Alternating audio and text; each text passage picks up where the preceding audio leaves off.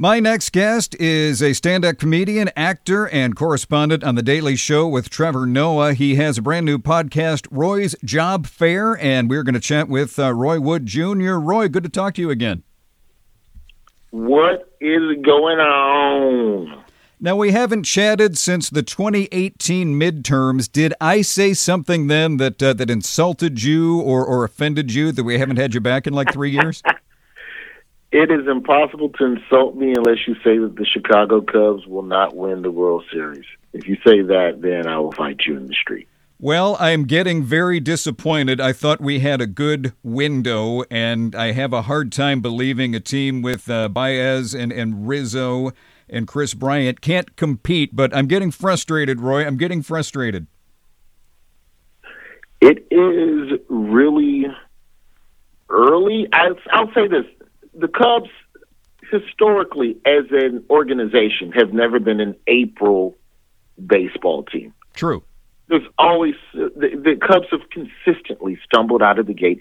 I just want them to be at least middle of the pack by the All-Star break. If you're within 5 by the break, you got a chance.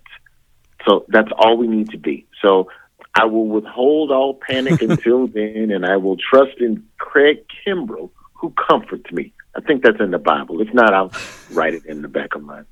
I am going to ride my entire confidence in the season on Jake Arrieta's new changeup. See, we can talk hardcore Cubs if you want to, or we can promote your podcast.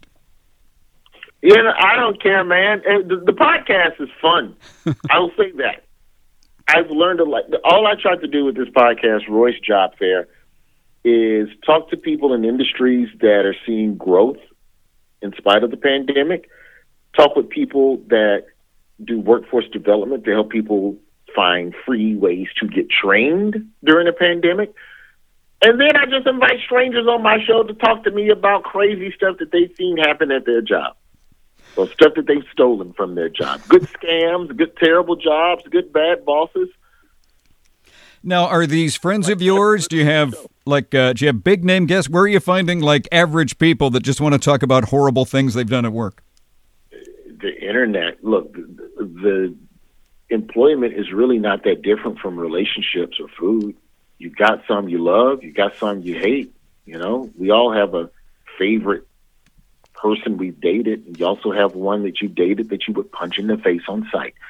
My podcast is a place to do the same thing, but only with employment. I enjoy talking to strangers.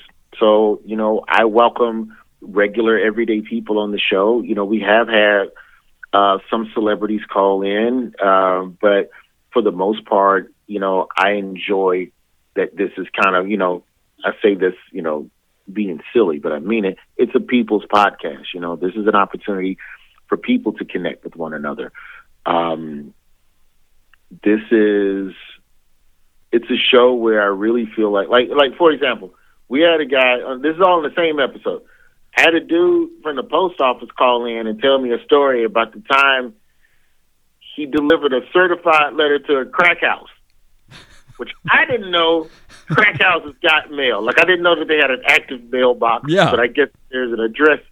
You have to drop it off. But then we can turn right around 5 minutes later and speak with a woman that's running workforce development that pays to train you in the industries where the biggest growth sectors are right now. I just like sending a certified letter to the sending the certified letter to the crack house means someone there has to be coherent enough to sign for it. Yes, which is a whole nother part of the conversation, which people can go and find on the podcast. That episode is up right now on the podcast. Yeah, like that.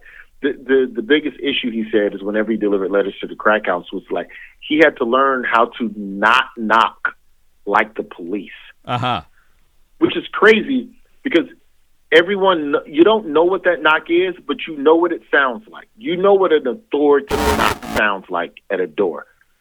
So you have to make it more of a conversational knock. Like you have to do some sort of weird rhythm to the knock. Well, plus out of the corner of your eye, someone is going to notice that, oh my gosh, there is a uniformed individual at the door holding something. Is this a warrant? What is he delivering here? Yes, and to be honest, that that post office uniform, if you're wearing the long legs, if you're on crack, it kind of looks like a sheriff's deputy. Yeah. It's got the two-tone. You have the light blue up top, the navy at the bottom. This could be the feds. Now, this is, it's nice that you found a subject that you're interested in, that you're passionate about to do a podcast.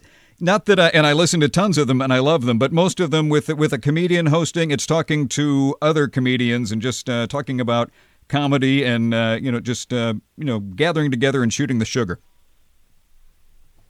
No, I didn't want to do that with this one. I've done enough of those podcasts, and it's not, a critique of them, but I just wanted something that, God willing, is something where we can laugh, but we can also grow.